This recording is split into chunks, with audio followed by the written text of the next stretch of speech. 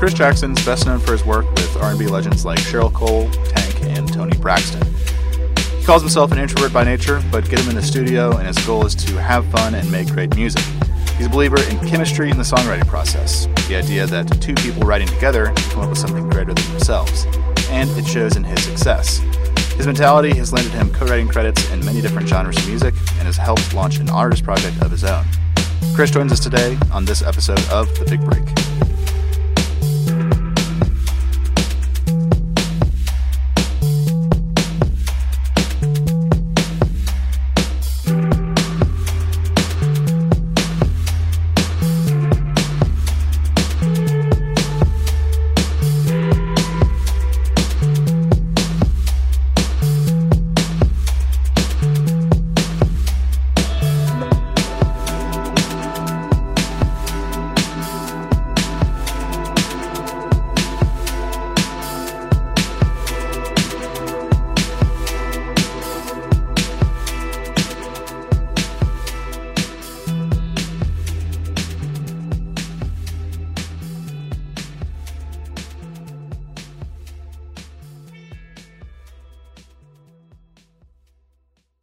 I grew up in Andover, Massachusetts, which is about like 25 minutes north of Boston.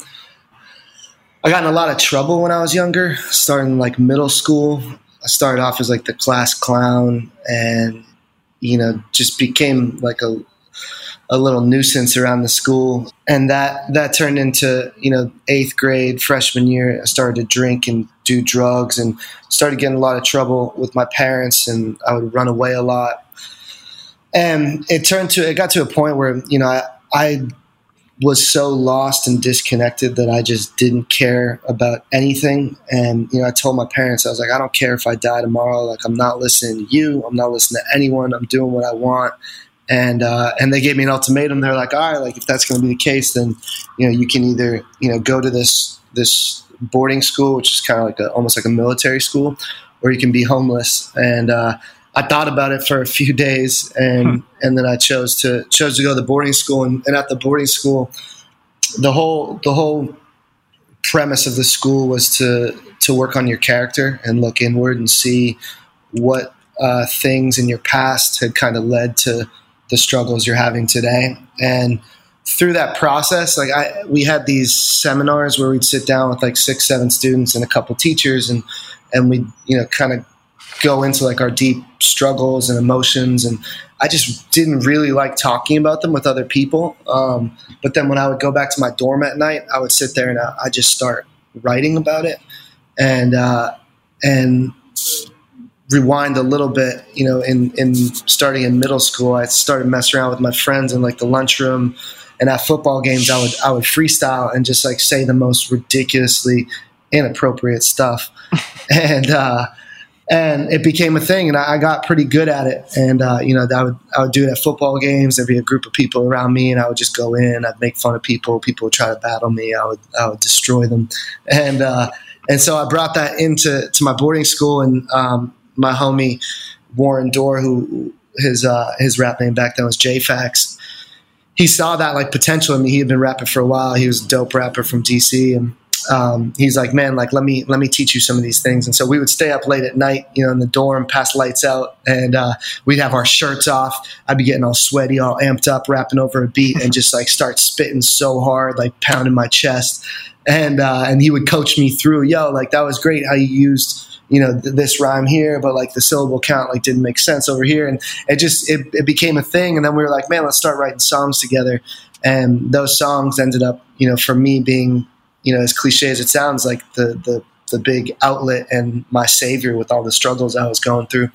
And I became obsessed. And then when my senior year came around, I had done an extra year. So I was in my 5th year, but I finished all my credits. So I put together a senior project, and my friend Dylan McDonald and Dylan's father was Michael McDonald. He and I put together a tour of different boarding schools in New England, and ended up doing I think it was like around 8 or 9 shows over like a 2-month span. And that was when I got the itis for it, man, and I haven't looked back. So like what kind of shows were you doing? Just like all original stuff? Were you doing like covers, and what were the, content of the shows? Yeah, it was. From what I remember, it was all original songs. Oh yeah, and and they were at like different boarding schools around New England. So like some of them were for, like we'd play in like the cafeteria, and some of them were like set up outside. And it was a trip, man.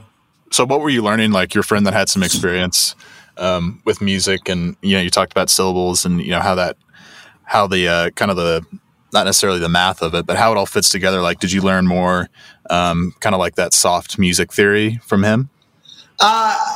Music theory didn't come from him. I took music classes at the school, and I became pretty close with my music teacher, and it was nice because Michael McDonald donated his B studio to the school, so we had like a pretty nice setup in the music department, and I was able to get close enough with the music teacher and build trust with him, where he would actually give me the keys to go into the studio, and we were able to record at night. And that was my senior year. We recorded my first album. We called it Graduation. We ended up getting actually in a lot of trouble for it at the end of the year, because we sold it at our graduation, and we had like all these songs called like Blunt Style and shit that was just like all inappropriate, and we got pulled aside by the teachers. But it was dope because we made like, I want to say like $600-700 graduation day, and that obviously went to all the fun perks after you graduate.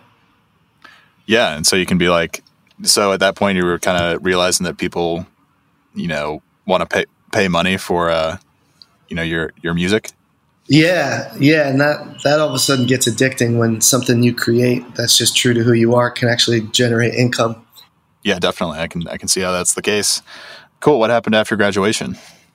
After graduation, I actually went to Colorado for school in Greeley, and while I was there, I cleaned up my act a pretty good amount my senior year at my boarding school. And the one tough thing about it, though, was the boarding school, we were so sheltered. So we had a schedule. We woke up at 6:30 in the morning. We had to shower, and then we had to clean our rooms and have room inspection. And then that schedule went throughout the whole day with sports and study hall and all that stuff. So we didn't really have time to make mistakes or, do dumb things. And so after I left the boarding school, and all of a sudden I'm in college and I'm in a dorm, and I can basically do whatever I want, that came back out again. And I started partying all the time, drinking, using drugs. And I met a guy there that I'd regularly do drugs with, and he fell in love with my music. He actually went to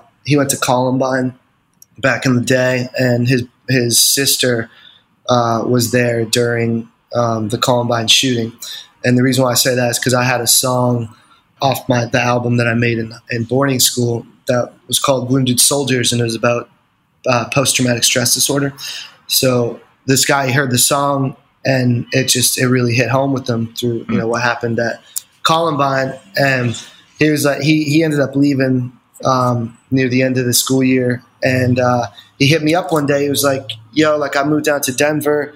Things are going really well for me. You should come down here. I want to manage you and take care of you. I'll put you up and all that." And at the time, I didn't really have the greatest head on my shoulders, so that type of opportunity was like great. Like leave school, I get to go do music, and I have a manager, and I don't have to pay rent. So it just kind of all fell in place, and I did it. And what I didn't really understand was part of my deal with him was he was one of the biggest drug dealers in Denver. And so I basically became, at first I just kind of went around with him to, all the places he distributed, and then like the boss, like we were up in what's that place called? It's like the private golf course, like past Littleton. There's a private golf course in the hills up there, and like we went. I hope I don't get taken out for saying this stuff on the podcast, but we went up to this dude's house, like huge mansion on the private golf course. And this dude was like the kingpin of like the cocaine game in Colorado.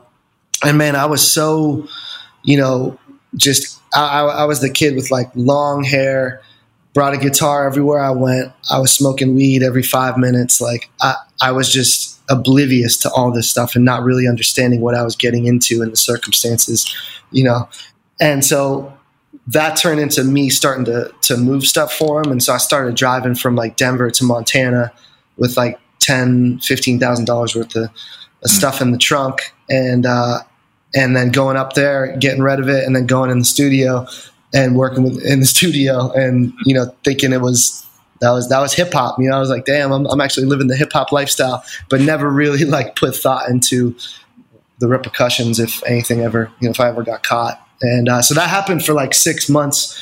And then I kind of woke up from it one day. I lost a couple friends who took their own lives, and they were in the same game. And I was like, man, like I can't be doing this. I kind of went back to the things I learned at my boarding school, and I stepped back and I was like, man, I need to get myself out of this situation. So I got out of it and moved out of Littleton and moved to Cherry Hills Village, and with a friend that I actually went to the boarding school with, and started to clean up my act, and things got better. Like I started a band in Denver, and we started to do pretty well there.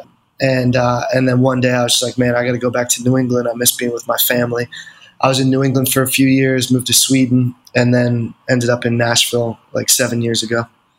So it seems like a pretty momentous decision to kind of realize that this is not the life you want to be leading. So like, what was on the other side of that for you? Was it just like, I don't really know what's next, but I can't be doing this? Yeah, I just knew that lifestyle was going to either kill me or put me in prison. And I knew that, I wanted to play music. Like I had something to say, and I had something special that, people connected to. So I knew that, being in that game wouldn't help achieve the goal I had, was to, become a full-time musician. And so really, it was a simple headspace of like, I just got to get out of this, and I'll figure out what I'm doing once, I just remove myself from the situation. But that entire time you were like still making music and experimenting and learning new things, right? Yeah. Oh yeah. I was writing the whole time. And like I said, I brought my guitar every place we went and like dealt to people. We'd like deal to them. They'd start using the drugs, and I'd play them a song. And it was actually a great kids don't do this, but it actually like worked well because, obviously they'd get high and then be like, wow, this dude's really good. And I'd be like, yo, I have a show next week downtown Denver. You should come. And they're like, dope, we'll be there. Yeah. So that's a certain type of self-promotion, I guess. Yeah. Yeah. Nice. So, I mean, after you make that decision and move back to the Northeast, and you said you went to Sweden, what was that for? So my brother's been living in Sweden now for, I want to say 15 years. He's the one who originally, like, he was a musician when I was, 8, 9 years old. He's 8 years older than me. He taught me how to play guitar. He taught me how to write my first song. So he moved to Sweden, and he and I were working on an album together. And at one point he was like, why don't you just come here for a year and work on this with me? And it was a pretty simple decision for me. I was like, go to Europe, work on music. Sounds great, man. I'll be there. Yeah, that's cool. So like, what kind of music did you work on with him? We were doing, at the time I was doing mostly like acoustic based hip hop. So we wrote about like, I want to say 15 songs together. And put together a project. It ended up just being a 3-song EP, and we never finished the other ones. But it was a lot of fun. I got to play shows in Stockholm and work with other artists and writers, and it was a great experience overall. And I've been back for shows a few times since then. Well, that's cool. Yeah, I love it over there. So, like, more recently, what have you been up to? So moved to LA a couple of weeks ago from Nashville. I forgot about the move to Nashville. What inspired that? Nashville. So actually, when I was in Stockholm, the girl that I've been writing the majority of my songs with at the boarding school I went to, she moved down to Nashville. And I had only had one experience with Nashville. Every spring at my boarding school, they'd pick a group of music students to go down to Nashville and go around with Michael McDonald, John Hyatt, who's a great country singer as well, and Don Cook, who they all had kids that went to Hyde. So the three of them started a music program, which we would go down there and we'd meet with, different management companies. We went to CSAC and learned about, royalties. And then we got to go to the studio and work with them. And so during that time when I was there, when I was like 18, I fell in love with Nashville. And I was like, wow, this place is, and it's because we were at all the places on Music Row and got to see the industry. I was like, wow, this is where the industry lives. And so when we were doing like a Skype right, and she was like, yo, you should come here after Stockholm. And I was like, cool, I'll be there. And so I ended up moving down there.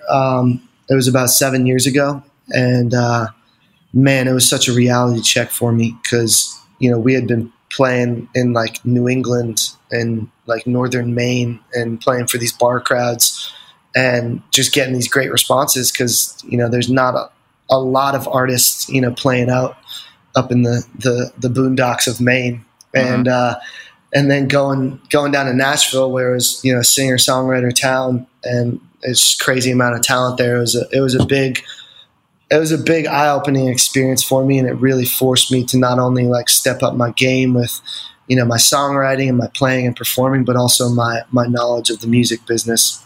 And then that led to some big opportunities in Nashville for me.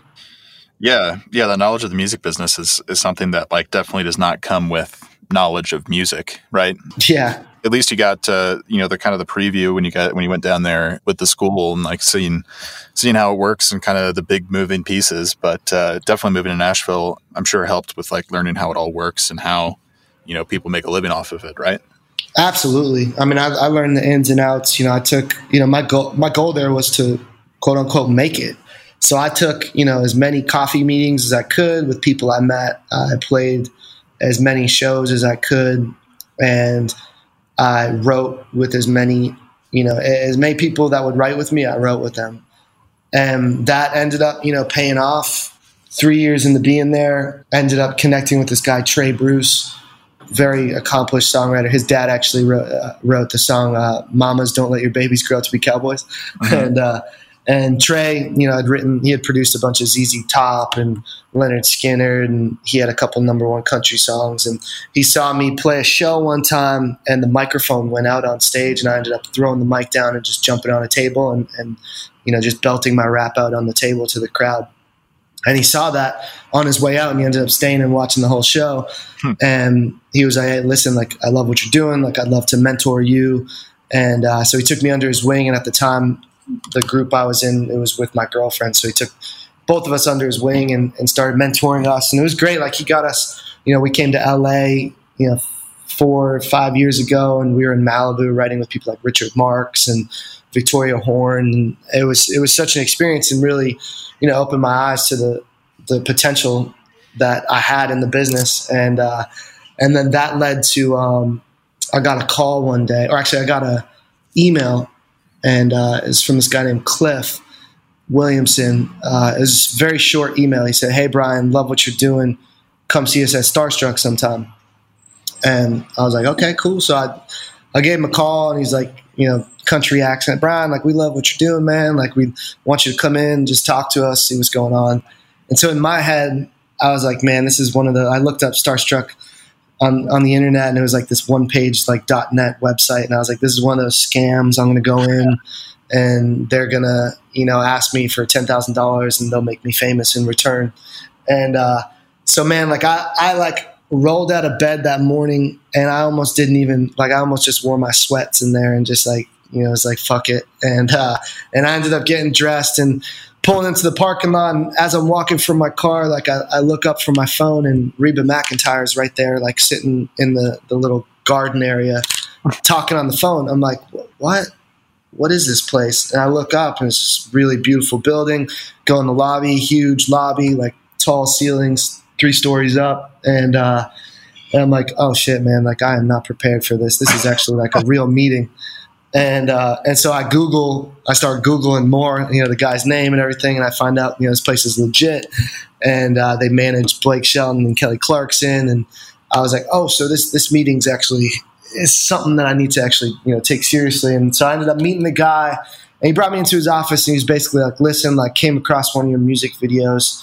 I love what you're doing. He's like, I love your sound. I love your message. We don't know how to work with you, but we just want to be in touch and figure this out. And that was kind of the brunt of our conversation. And from that, I was like, okay, like, this is an opportunity I can't miss out on. So I just started calling him once a week and just checking in. And every time I wrote a new song, I would send it to him.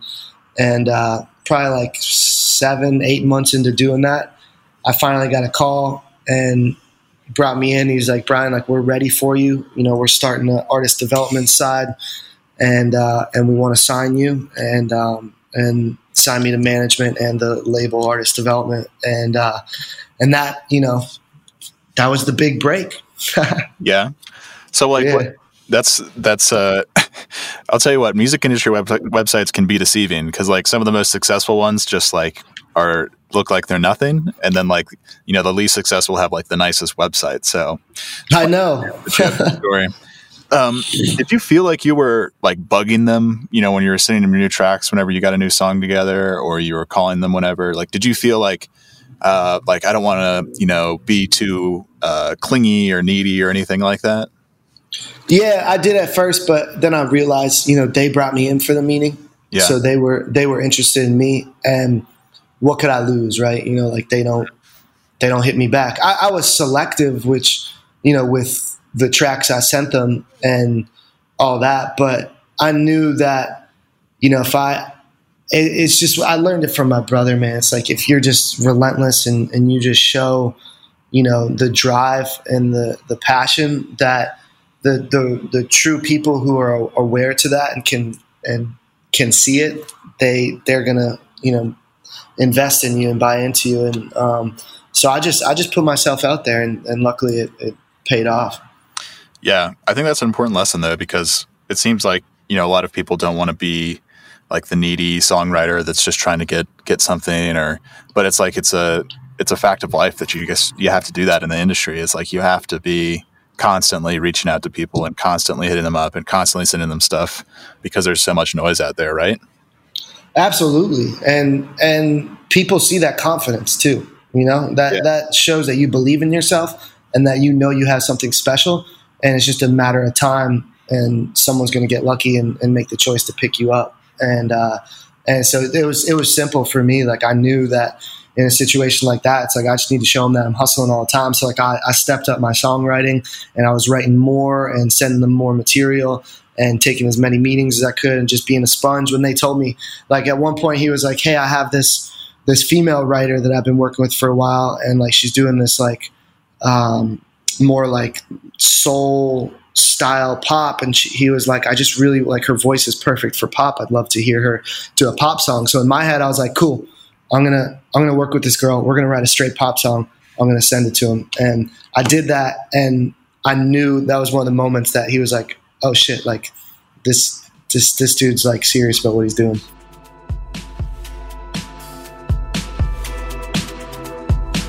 As a growing artist or songwriter, keeping royalties coming in is important for keeping the bills paid. It's also important to keep an eye on those royalty payments. A lot of people we worked with here at Royalty Exchange were having a tough time making sense of the royalties that were getting paid. So we built a free tool called Know Your Worth that automatically analyzes every royalty payment made on your music. It breaks it all down in an easy-to-understand analysis with some insights that would be impossible to find elsewhere. Plus, it connects you with the thousands of investors on Royalty Exchange and allows them to make you offers on your music. So far, musicians have raised over $1 million for new projects, new ventures, and a whole lot of other things just through the Know Your Worth app. If you're earning royalties, you should be keeping track of them, and Know Your Worth makes it easy. It only takes about 3 minutes to connect an account, and the tool will automatically update over time. Just visit worth.royaltyexchange.com or find the link in the show notes to get started. Now, let's get back to the interview.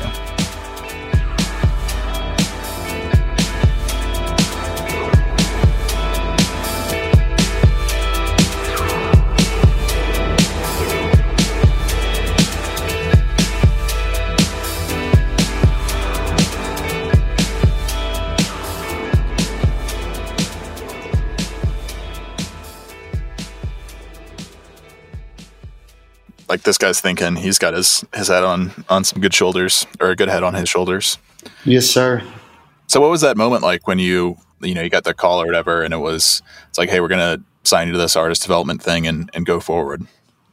That's a great question, man. I'm trying to like keep my swag as a hip hop artist, but I was fucking running up and down the streets, like crying my eyes out, calling my parents and my brother, like, yo, this shit's really happening. Like, I'm like the dream, my mom would always call me, and she's from South Boston. She's like, Brian, when are you going to go back to college? You need to go back to college if you want to be successful. And it's like, I was like, Mom, I'm like following a dream and doing what I love. And the day I got to call her and be like, hey, this is happening. Like and you know, for her, it was like Blake Shelton and Kelly Clarkson being on The Voice and stuff. She was like, oh my God, you're going to be with them.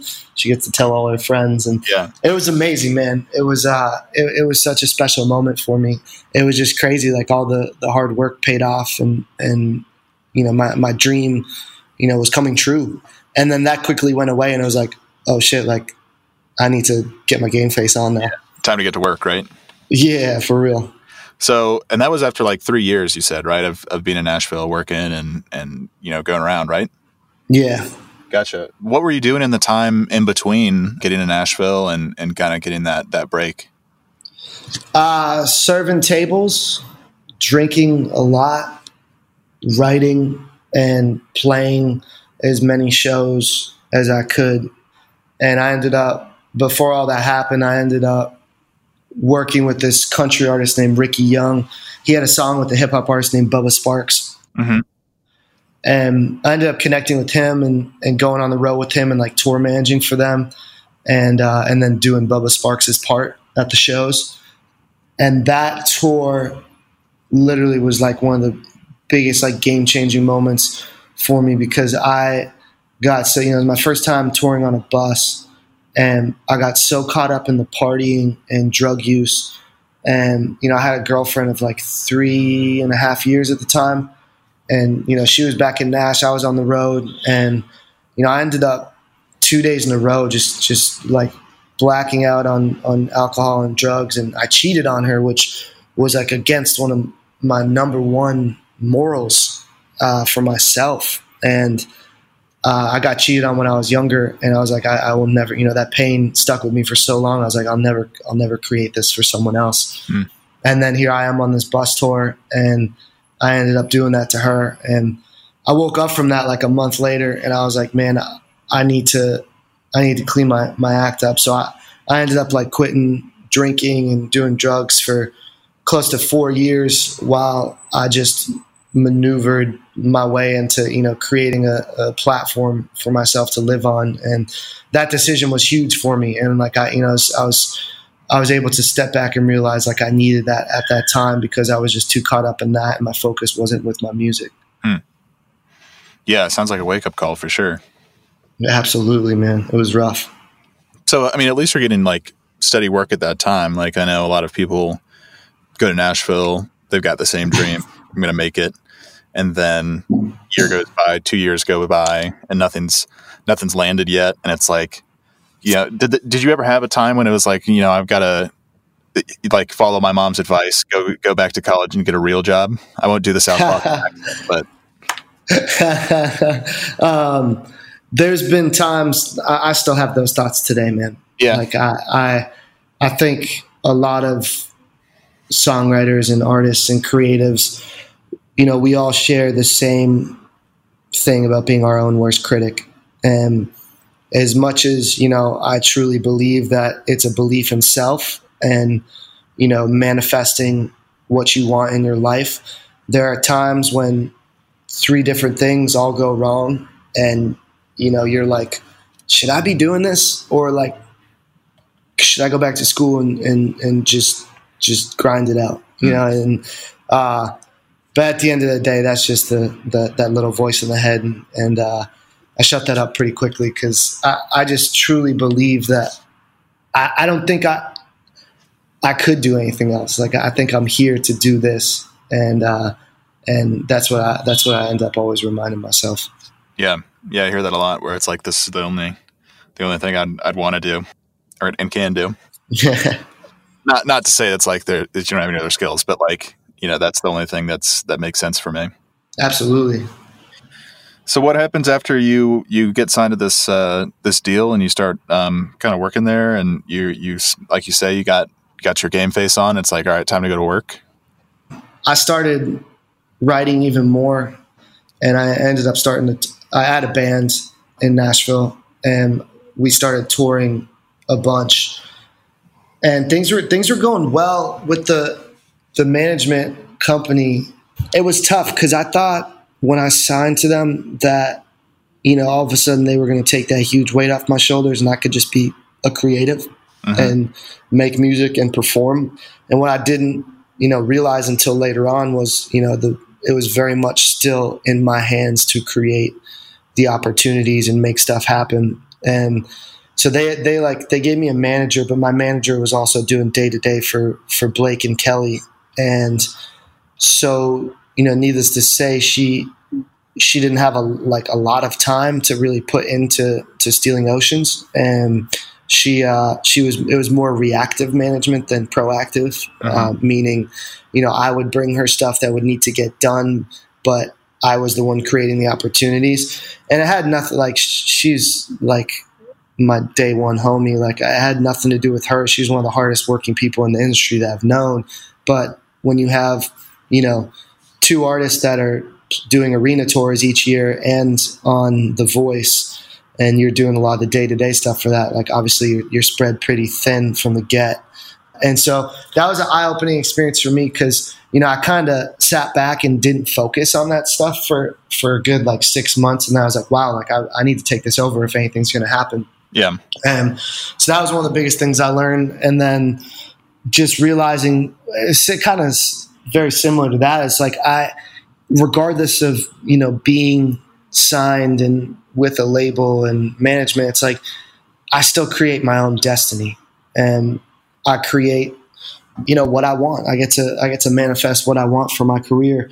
So I worked with them for it's probably close to 3 years, and then it just got to a point where I was still doing the brunt of the work, and we were just on different pages. And they didn't necessarily know what to do with a alternative hip hop, mixed with pop artist.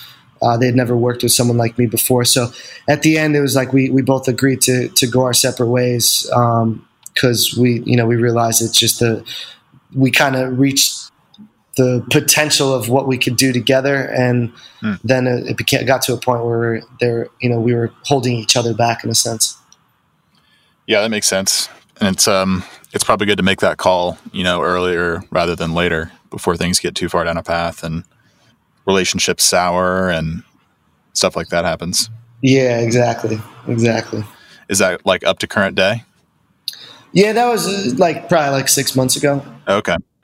So I spent 6 more months in Nashville, ended up splitting ways with the band that I had playing with me there. And at that point, it's like I left the label, I left the management, I left the band, and it was like I have no ties in Nashville besides a girl I had been dating, and so I decided to make the move to LA.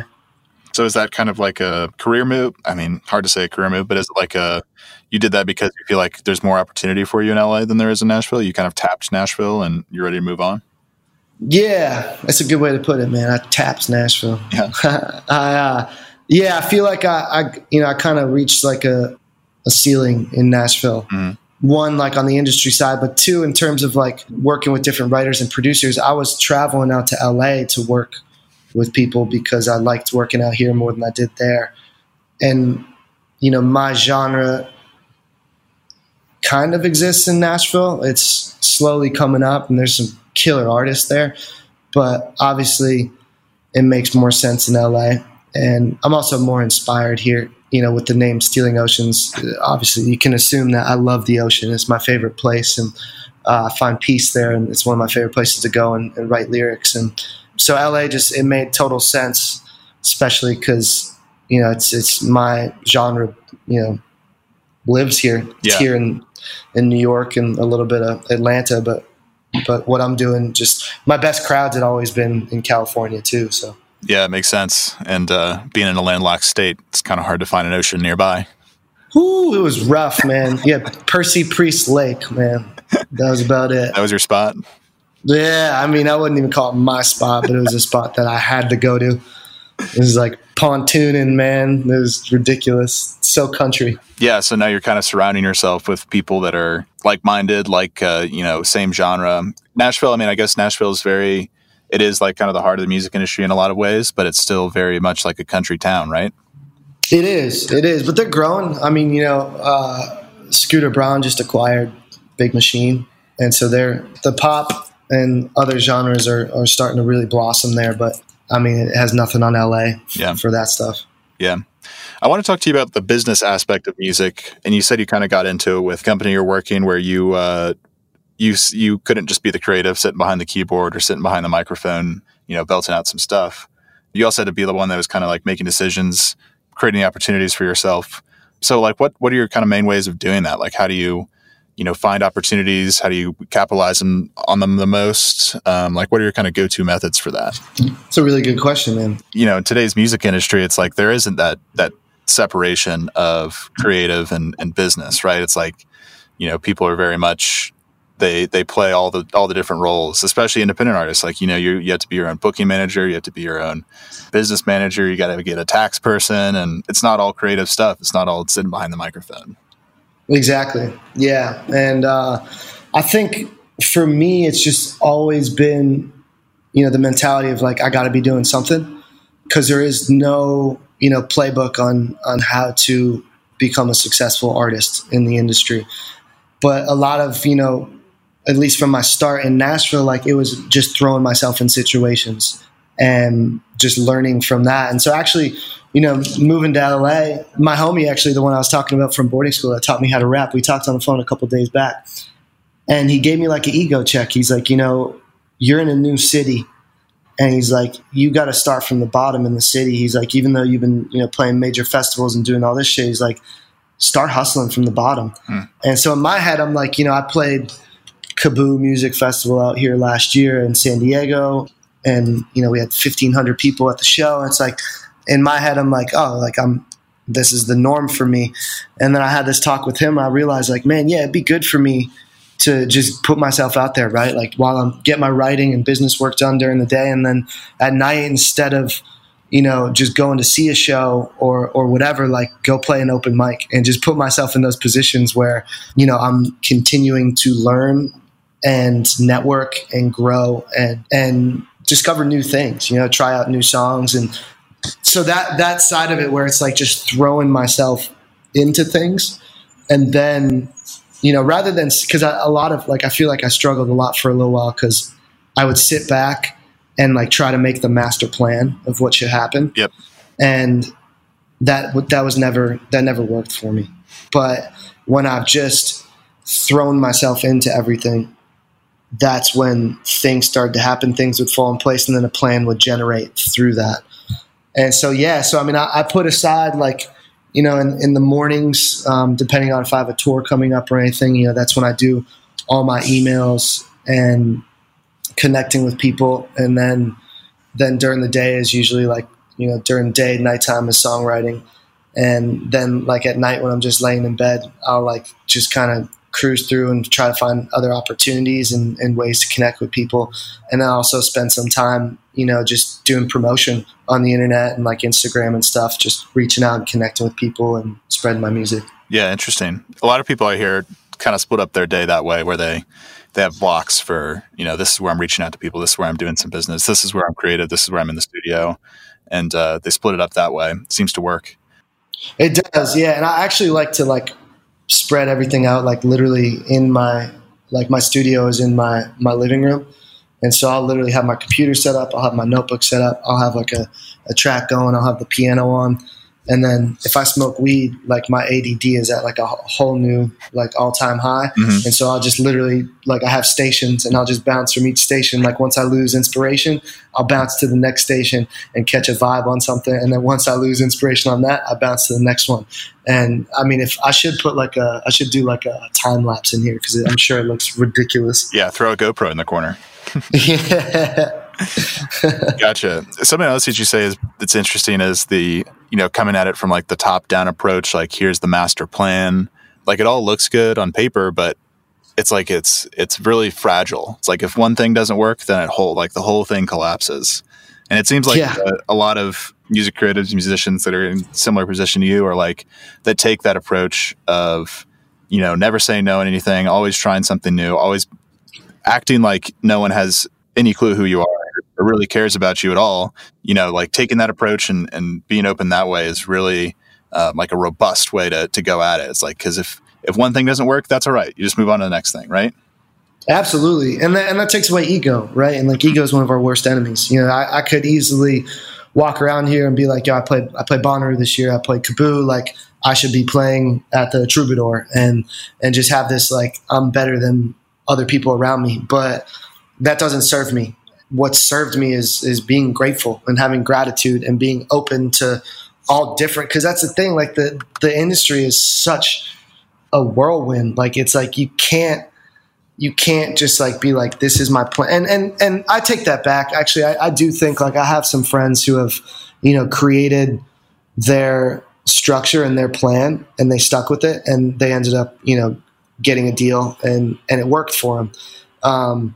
So once again, I guess there's no necessarily right way to do it, but I think part of that is, though, like, once you make a plan, you always have to be open with this industry to altering it and changing it, because, you know, even just the industry itself changes, you know, every 6 months. Like, there's a new, you know, if it's not Twitter, it's Instagram, and if it's not SoundCloud, then you're on something else, and it's like always something new, and, you know, you have to adjust to make it work. Yeah.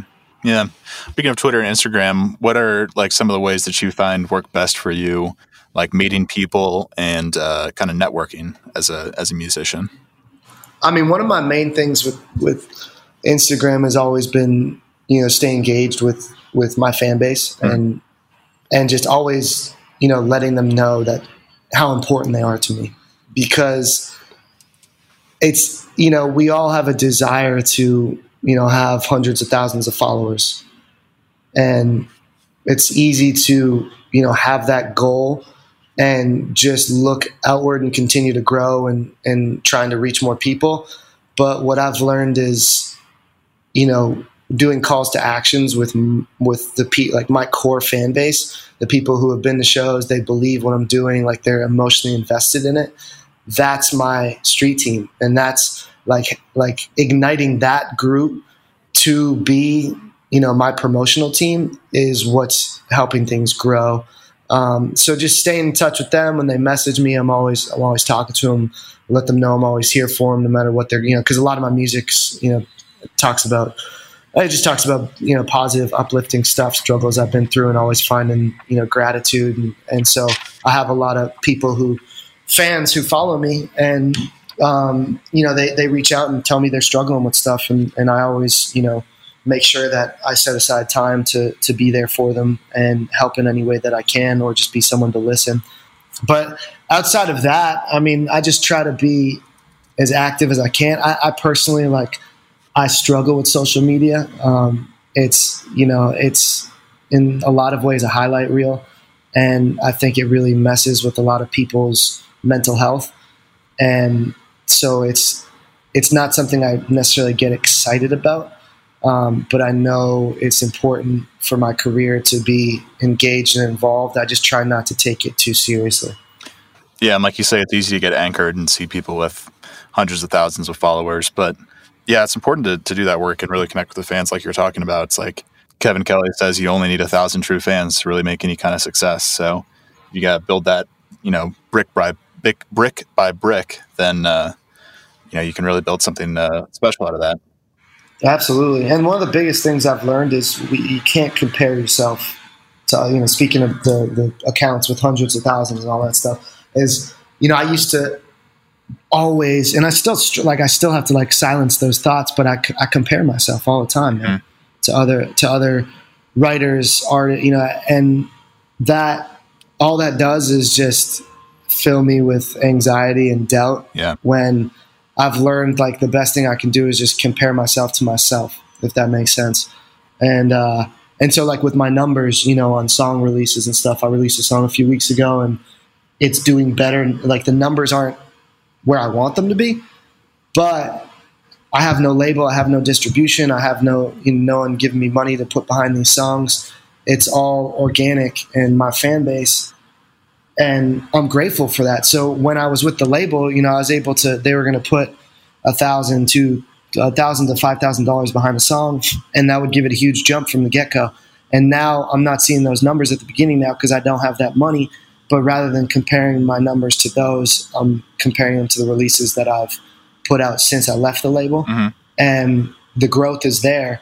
And I'm grateful for that. And it saves me that, mental struggle of comparing myself to those old numbers when I'm just comparing myself to, each victory and just trying to one up the last victory. And how do I do that? And how do I get better and better? Yeah. Changing that frame is really important. And it's so easy to compare yourself these days with, the barrage of social media. Yeah. I don't know, man, like the organic listening that people do is kind of magic, because like you may see a song and it has like 5,000, 10,000 listens, and it's like, well, I see other songs with 100,000 or however many. So it's like not doing that well, but you got to think like that's 5,000 people individually that's like have clicked on this song and played to it and listened to it.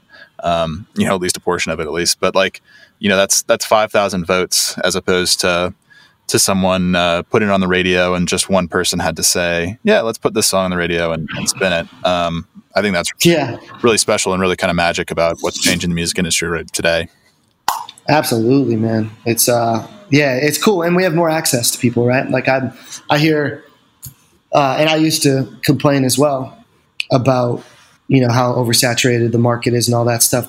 But really, like, we are so lucky in today's age that we have the access to people that we do around the world to be able to spread our music easier rather than back in the day. It's like you needed a label for the distribution because you weren't going to be getting your physical CDs or vinyls outside of the city you were living in. Yeah, it's definitely changing fast, but probably for the better.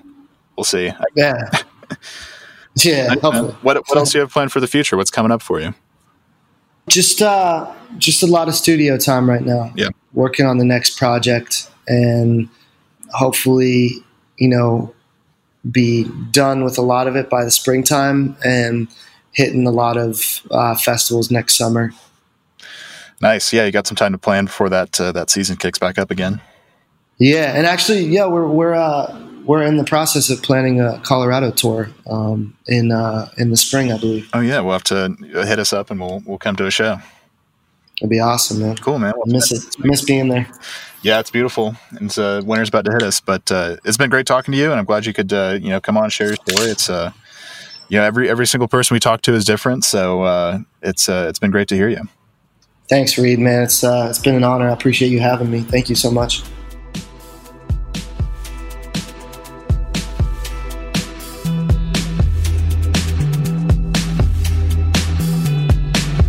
Hey, thanks for listening to this episode of The Big Break. You can follow Chris on Instagram to keep up with what he's working on and what he's releasing. Find those links in the show notes. You can also subscribe to this podcast to get new episodes in your podcast feed every single week. Feel free to share with a friend too if you have found a good story on here. We'll have a brand new story next Tuesday when we release a new episode. Subscribe to get that right in your podcast feed, and we'll see you then.